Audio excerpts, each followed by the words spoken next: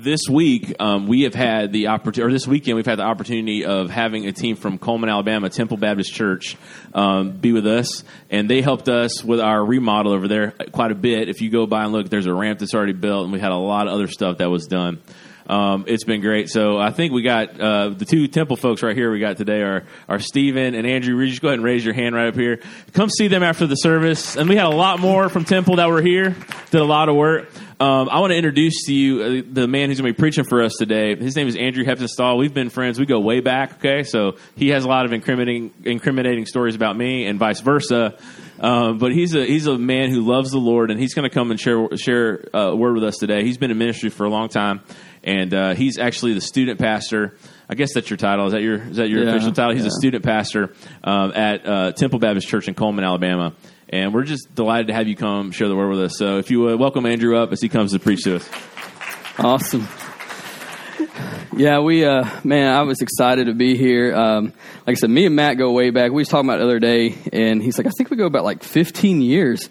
And it's weird when you get to that age where 15 years can be a friendship link. So, and I'm like, that can't be right. But it's been great. Matt, for many of y'all, you don't know how Matt has played a part in my life. And so when I first got called into ministry, I kind of delayed my goings to college, and so finally I decided I need to go to college, and I met up with this guy. Says, there's a couple guys who drive back and forth from Panama City, because at the time I lived in Panama City, and our college we were going to was in Graceville, Florida, which is like an hour and 15 minutes away. So we would drive that at least 3 times a week, and a commute, an hour and 15 minutes there, an hour and 15 minutes back. And so I got connected with Matt because I found out there's some guys that are driving that way. So let's just carpool. So we started carpooling together, and within the first week, I'm like, this guy's insane. Like, and you have to really know Matt and be exposed to him for long periods of time to realize that that's just who he is. But in the first couple encounters, I'm like, this man is crazy. But then I really come to really, really adore Matt and Amy and his whole ministry. And what happened is he was a youth pastor at a church in that area called First Baptist Church of Parker, and I was looking for a place to get plugged in. My church that I was currently at did not have a place for me to plug in. So Matt said, hey, man, we would love to have you come help over here. And so I started interning under Matt. I was the youth intern. And by the way, there's a bunch of videos, if Matt ever decides to pull them out of the archives, of some promotional material we made years ago. And it's terrible. It's so bad. But what happened is Matt said, some funds came available, and we're going to be able to, pay you a little bit each week to be our youth intern. And the behind-the-scenes story of that is his dad actually contributed the money for me to be paid on a weekly basis. I think it was like $100 a week. And so Matt Brown and his whole family is really like the catalyst to where I am today, because they plugged me into ministry. They got me situated. They gave me a start. They gave me a try. And so I served at that church. Matt and Amy left to go to seminary. I took over his position as student pastor, youth pastor of that church. I served there for about 3 years, and I almost died. That church. Anyways, so about 3 years there I served, and then now here I am all these years later at Temple Baptist Church in Coleman, Alabama. And so I think a lot of your pastor. I love him. I love his family. So today where we're going to be at is in the book of James. In James chapter 1. And I told Matt last night, I said, I'm not really going theologically deep, because James is a practical book. And so there's a lot of practical application for our life. He talks about how to try your faith. He talks about how to test yourself. He talks about what true faith looks like. And so the book of James is a really practical book for the everyday man. And so that's really where I'm going to be. I'm going to be very surface. I'm going to bring out some application that James already puts there, but we're going to go just a little bit deeper as far as his application. So in James chapter 1, in verse 26, he says, as if any man among you seem to be religious and does not bridle his tongue but deceives his heart, this person's religion is worthless. All right, verse 27, it says, religion that is pure and undefiled before God and the Father is this, to visit the orphans and widows in their affliction and to keep oneself unstained from the world. And so James in these 2 verses gives us 3 marks of what true religion looks like. Now, we should understand that this word religion is not necessarily a denomination. It's not necessarily an affiliation. What he's speaking of here is devotion. And in particular, he's speaking of devotion to God. He said, if you want to test and look and make sure you have true devotion to God, Here's some 3 marks you need to look for in your life. Because really what religion is in this context is an outward manifestation of our relationship to God. So your religion should produce itself in a way that should be seen. If you say you're a Christ follower, if you say that you love God, then there should be some evidence of that. And so James gives us 3 things here. And in devotion, we understand what devotion is. If you're devoted to football, you know, you celebrate that. I'm in Tennessee, so I imagine there might be some Tennessee fans in here. Any Tennessee fans in here? 1. Wow.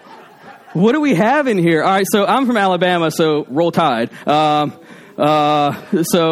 may have caused a controversy just now. But when you celebrate football, you wear the colors, you got your vehicle decorated. I mean, you just, people get tattoos. Like it's just crazy when you're devoted to something like that. If you're devoted to your spouse, you put a wedding ring on, you hold hands. Like there's some signature marks about your devotion to your spouse. It's evident. If you're a devoted vegan or CrossFitter, you just tell people without them even asking you, like, I do CrossFit. You're like, okay, that's good. So that's just one of the things about devotion is it's evident. It's apparent. It's visible. And so our lives should express what we believe about God. Like that's really the thrust of this. Our lives should express what we believe about God. And I don't know if y'all get a radio station up here that carries these 2 personalities called Rick and Bubba. Do y'all have Rick and Bubba? All right, so I'm going to get theological and quote Rick Burgess real quick. Rick Burgess said this. He said, "We may not always live what we profess, but we will always live what we truly believe." You can profess one thing and not live it. Like, I believe that not eating carbs is a good thing, but you eat carbs. Like you might profess that, but you may not live that. But if you believe something, if you truly believe something, then you will live it. And so I think what we have is a lot of people who profess their love for God, but they don't really live it. They have a mouth profession, but they don't have a belief. And so James gives us 3 ways to check our devotion. The first thing he says, listen, you need to have a controlled tongue. Verse 26, if any man among you seems to be religious, he thinks he's religious, and he does not bridle his tongue, does not control his tongue, but deceives his own heart, this person's religion is worthless. So it's interesting here that James links the tongue with the heart. If you can't control your tongue, you're deceiving your heart. These things are connected. So really what you can get from this is that an unchecked heart leads to an uncontrolled tongue. Now, this goes back to verse 19. If you look in verse 19, and I didn't prompt you for this, but verse 19 says, my beloved brethren, let every man be swift to hear, slow to speak, slow to wrath. Quick to hear, slow to speak, slow to wrath. Why do you think it's important to be quick to listen and slow to speak?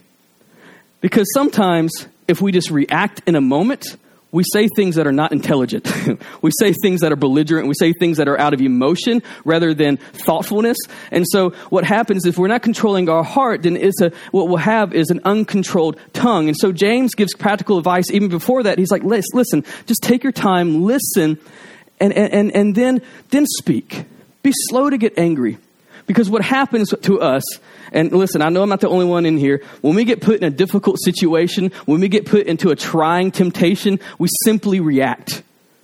We get snippy and we say the wrong things in a hurry and in regret. When you are rushed, when you're oppressed, when you're stressed, when you're emotionally charged, what happens is you don't check your heart and you just say the first thing that comes out and it causes chaos. And your first reaction is not to stop and think. Our first reaction is react. Like, I got to say something. I got to do something. And many times we don't react with wisdom. How many times have you said something in anger that you're like, oh, I shouldn't have said that? How many times have you gotten in an argument with your spouse and you're like, whew, that was dumb.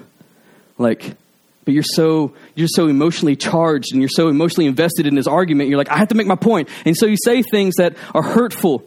And so James is in a way saying, slow down. What did God say? Hear his word. Don't speak too quickly. Don't get too quickly in this thing. Process things.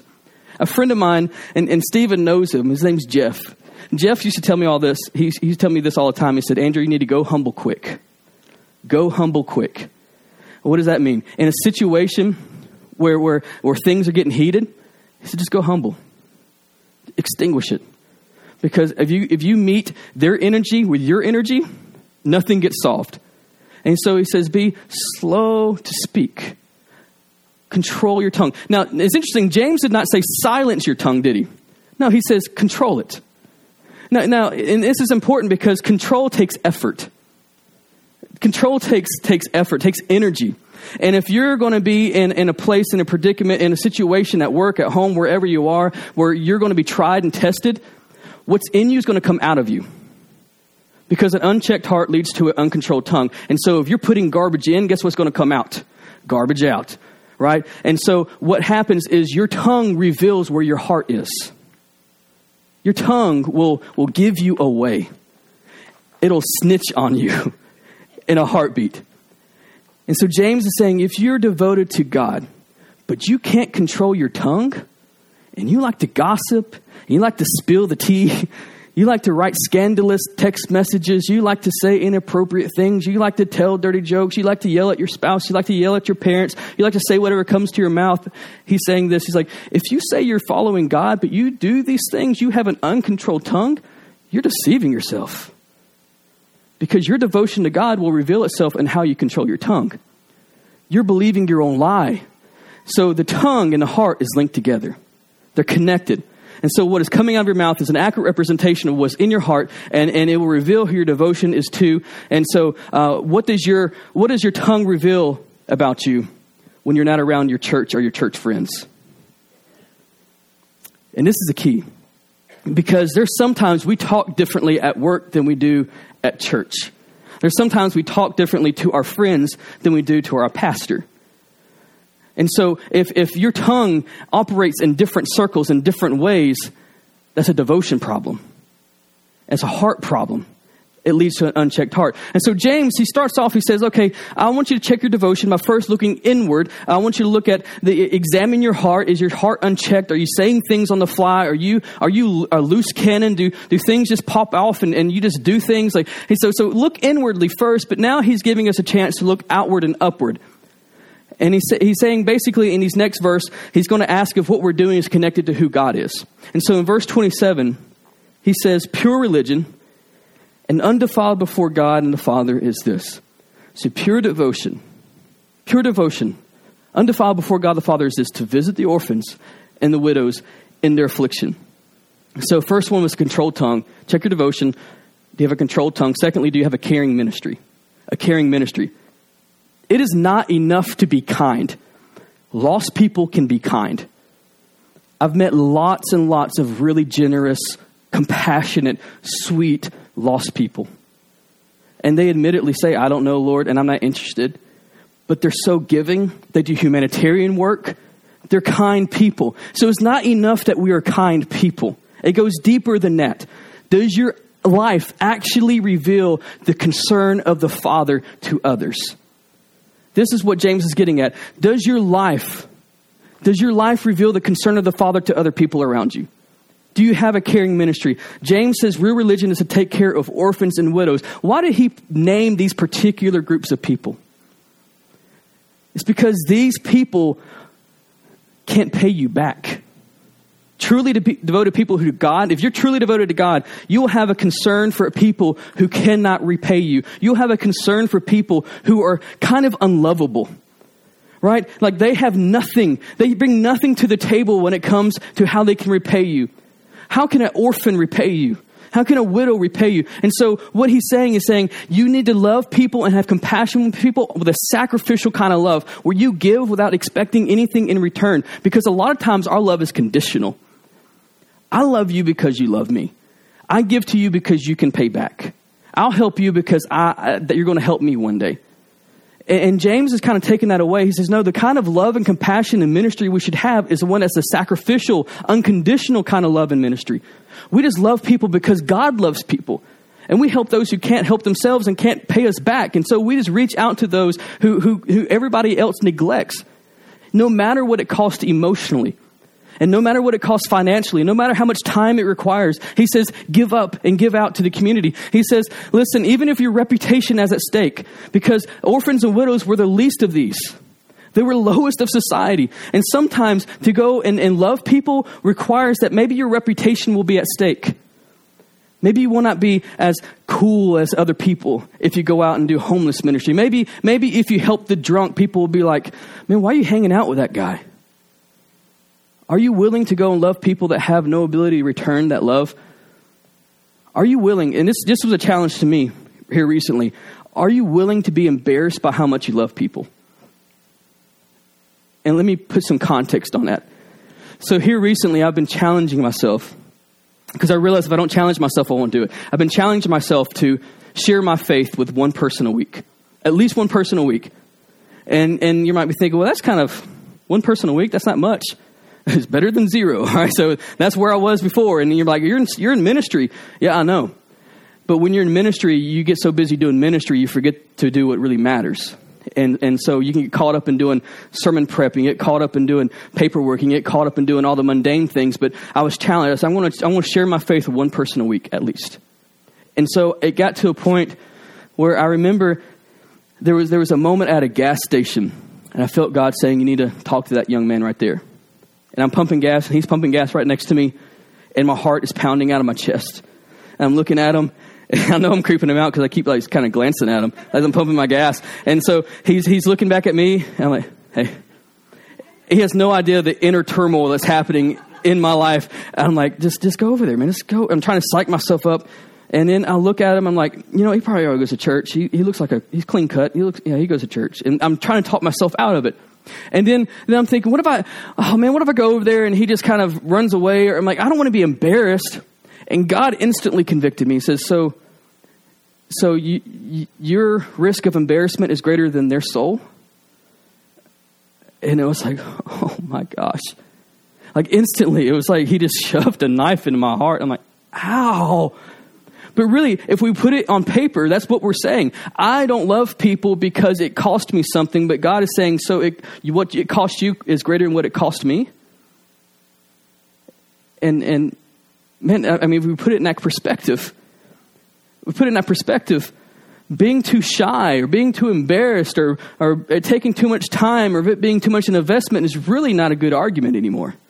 Because we see at the extent and the greatness of what God did for us to love us. The unlovable, what Romans 5:8, but God commendeth his love toward us, and that while we were yet sinners, Christ died for us. What does that mean? At my worst, while I was a sinner, Christ died for me. Not at my best, at my worst. And sometimes we have this misconception that somehow God loves a future better version of who we will be one day. No, he saw you at your worst and loved you anyways. When you could not repay him, when you did not love him back, when you were not really searching for him, he loved you and sent his son to die for you. And so here we are, been commissioned to go and love others with that same kind of love, but we only do it if we can somehow get something out of it. And so James says this, he says, if you are truly devoted to God, you will love people like he loves people. You will have a caring ministry.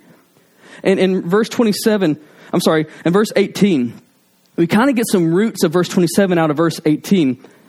He says, of his own will, he begat us through the word of truth. He gave us life. He brought us into life through the word of truth. We are his children. Those who are saved, we are his children. And guess what the Father wants to see in his children? He wants to see his traits in his children. When you look at your children, you can sit down and you can look at your children. I can look at my little boy, Carter, and I'll be like, he'll be doing something. And Tracy will be getting on to him because he's doing something crazy. And I just look at him like, yeah, I would do that too. like I see myself in my son. The crazy things he does, the crazy things he says, the way he runs around. I'm like, I see myself in him. Like, that is my boy. And so I wonder if God looks down on his children and says, I see myself in them. I see my traits. I see my character in them. I see my love in them. Because if we are his children, then he wants to see himself in us. And religion is pointless if it does not connect to the mind and the will of God. You can be doing a lot of things, but be doing the wrong things. Because if your religion, if your devotion is not connected to God and it doesn't correspond with his will and his mind and his heart, then what you're doing is in vain. So James is calling us, he's saying to examine our hearts and to look for a relationship, a connection. Is your ministry, is the way you're loving people connected to how God would love people? And so James challenges us to look inward And he challenges us to look outward and now upward. And lastly, he says this in verse 27.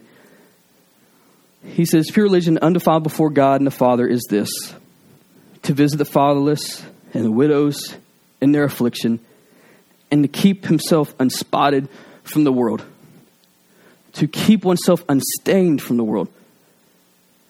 So, a controlled tongue, a caring ministry, and lastly, a clean heart. Do you have a clean heart?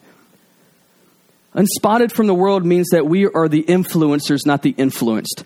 There's a popular thing that's said in FCA, which that stands for Fellowship of Christian Athletes. It's found in a lot of high schools and middle schools. But a lot of the FCA leaders will come in to talk to the students, and they'll say to them, you need to be a thermostat, not a thermometer. A thermostat changes the room. A thermostat changes the room. A thermometer is changed by the room.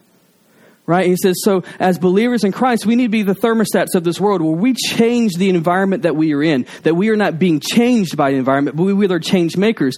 Are you his? And here's a question you need to ask yourself.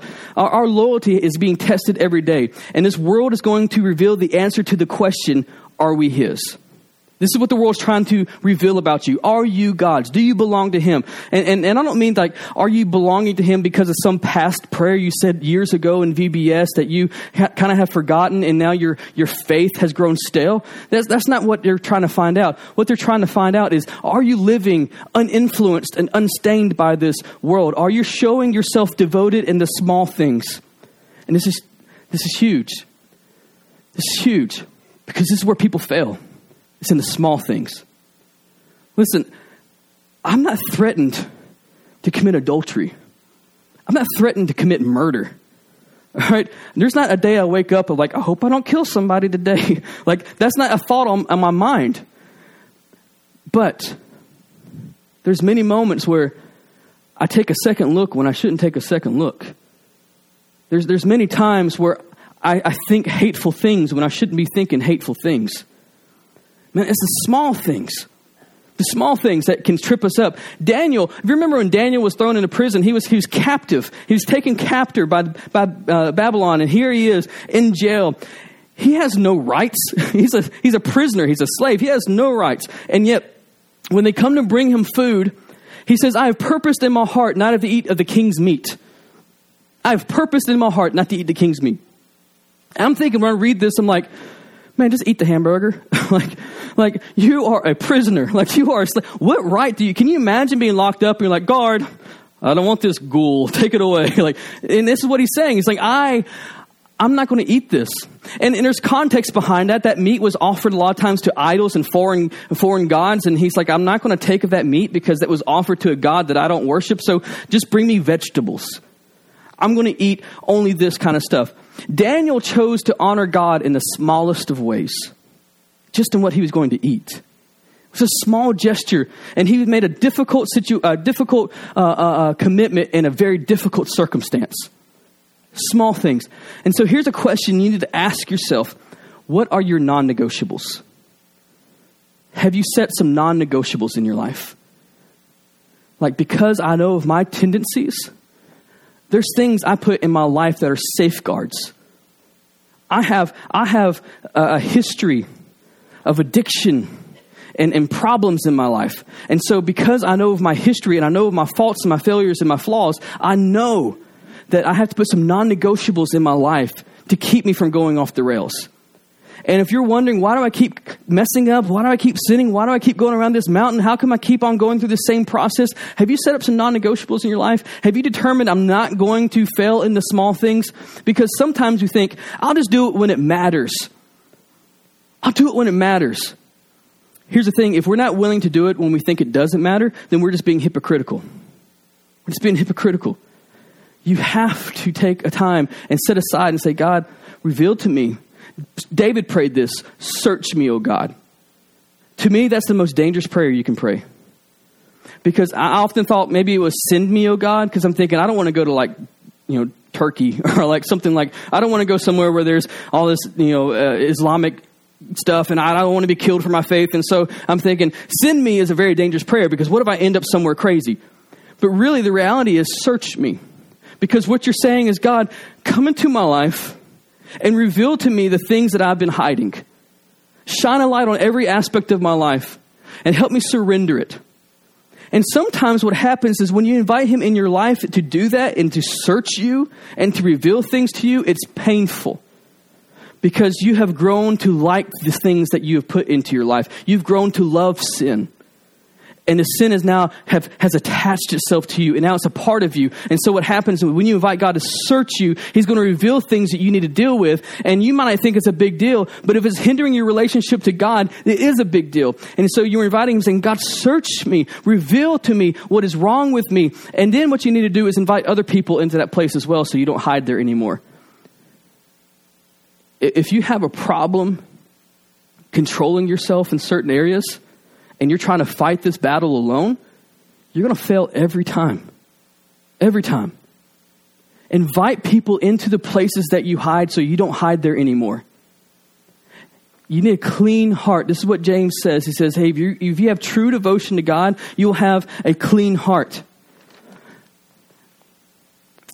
And what we find a lot of times in our churches are people who are double-minded. And what that means is they live one way this time and another way this time. They have a preoccupied heart. And they're not really committed one way or the other. They are professing one thing with their mouth, but they're living another way with their actions. And what happens is this robs the church of its power when it's full of people who are not living what they profess. And you want to know the number one reason people don't come to church? Other Christians. That's the number one reason. If you ask any person, why don't you go to church? They'll say, man, I can do what you guys do and not even have to go to church. There's people who live a holier life than a lot of church members. And so the one thing that kills the draw of the church are people who are professing one thing and living another. They are leaving their hearts unchecked. They're not having that clean heart. And so one thing we need to do is yield our lives to him, commit our lives to him in every single way. Romans chapter 12, verse 1 and 2 says, I beseech you, therefore, brethren, by the mercies of God, to present your bodies a living sacrifice, holy and acceptable unto God, which is your reasonable service. A living sacrifice. What does that mean? Every day you're living in a place of surrender. And I had a pastor years ago say this, and it stuck with me. He says, the problem about being a living sacrifice is that it's so easy to climb off the altar. And so we want to say, I surrender. God, use me. I surrender. But the problem is when things get difficult, we start climbing off that altar again. Like, I got this. Like, sit down, God. I can control this. When things rear the ugly head in our lives again, we're like, oh, I got this one, God. We're good. See, a living sacrifice means every day you surrender. Every day you're surrendered to him and his will and his ways. And so here's the thing. If you're going to live a life devoted to God, we just got to let go. And be surrendered and say, God, search me, clean me, use me. We need to walk in this world in a way that we're contagious. That we're contagious to this world. I mean, we talk about it. I'm sure Matt has talked about it, the whole salt and light. That's what Jesus calls us to be, salt and light. And both those things are influencers. Salt and light changes the environment it's put into. If you put some salt on some mashed potatoes, it kicks it up to about level 5. All right. Mashed potatoes without salt is boring. Put some salt, it changes the environment. Light, you take a light into a dark room, it changes the environment. And so what God is calling us to be is influencers of the world around us. Religion is that outward expression of how we love God, know God, believe that God can do things. Religion is more than a denomination, it's more than a church name, it's more than a title. It is a devotion to the Lord that you are living out loud for others to see. Your devotion to God should be seen by other people. One of the biggest things I regret after graduating high school is that I didn't win a single one of my friends to the Lord. I went to 2 large high schools. I went through Theodore High School in Theodore, Alabama. I went my freshman to junior year of high school there. I don't know how, like 1,000, 1,200 people at that school. And then I graduated from Mosley High School in Lynn Haven, Florida. And I think our graduating class was like 500, 600 people. Huge classes, huge schools. And I look back on these gigantic yearbooks and I look at all these faces of people that I knew, and I didn't influence one person for the Lord. I didn't change one soul. I didn't do anything. And as a matter of fact, one of the biggest slaps in my face is that I invited a friend to church one time, And he's like, dude, I didn't even know you went to church. You know how much of a slap to the face that was?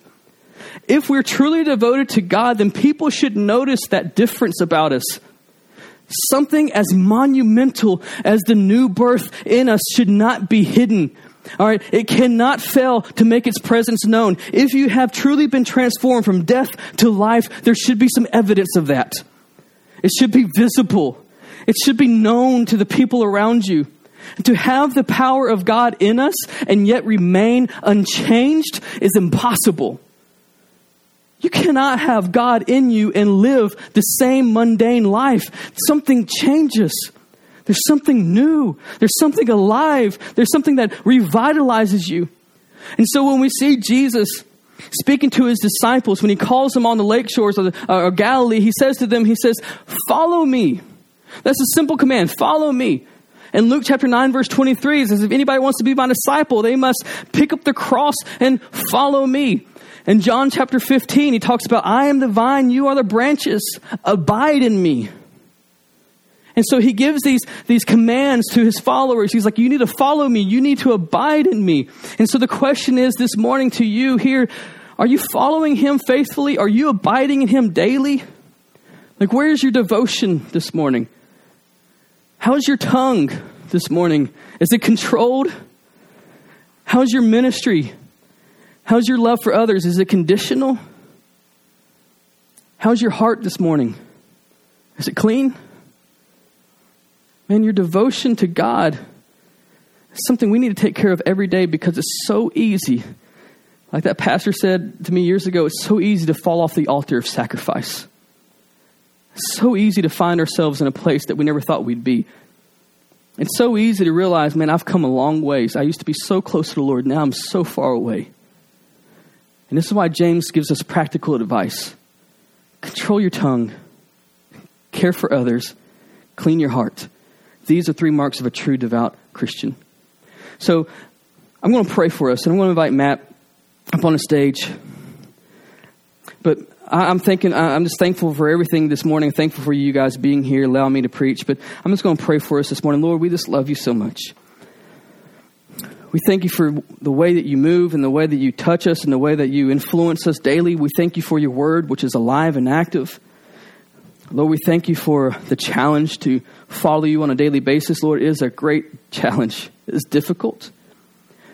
Lord, it requires a lot of sacrifice. But Lord, it's so worth it. The trade-off is so worth it. So, Father, I'm praying for those in this room who are maybe on the battling lines of their faith. Lord, I pray that you give them victory. Lord, I pray that you give them power. I pray that you, Lord, you use them in ways that they didn't think they could be used. I pray for the ones in this room who are still searching and seeking. Lord, I pray that you would speak to their hearts, Lord, that you would draw them. And Lord, I pray that, I pray for the future of this church. Lord, there's a big thing happening just right down the road. Lord, I pray that you just bless it and use it. And Lord, bless this membership. And I just pray these things in your name. Amen. If you would stand, we're going to be dismissed with these words of benediction. Here is the good word from James. Remember, benediction means blessing, and we're going to be dismissed with this. This is James 1:5. If any of you lacks wisdom, let him ask God, who gives generously to all without reproach, and it will be given to him. What a God we serve. You are dismissed in his grace.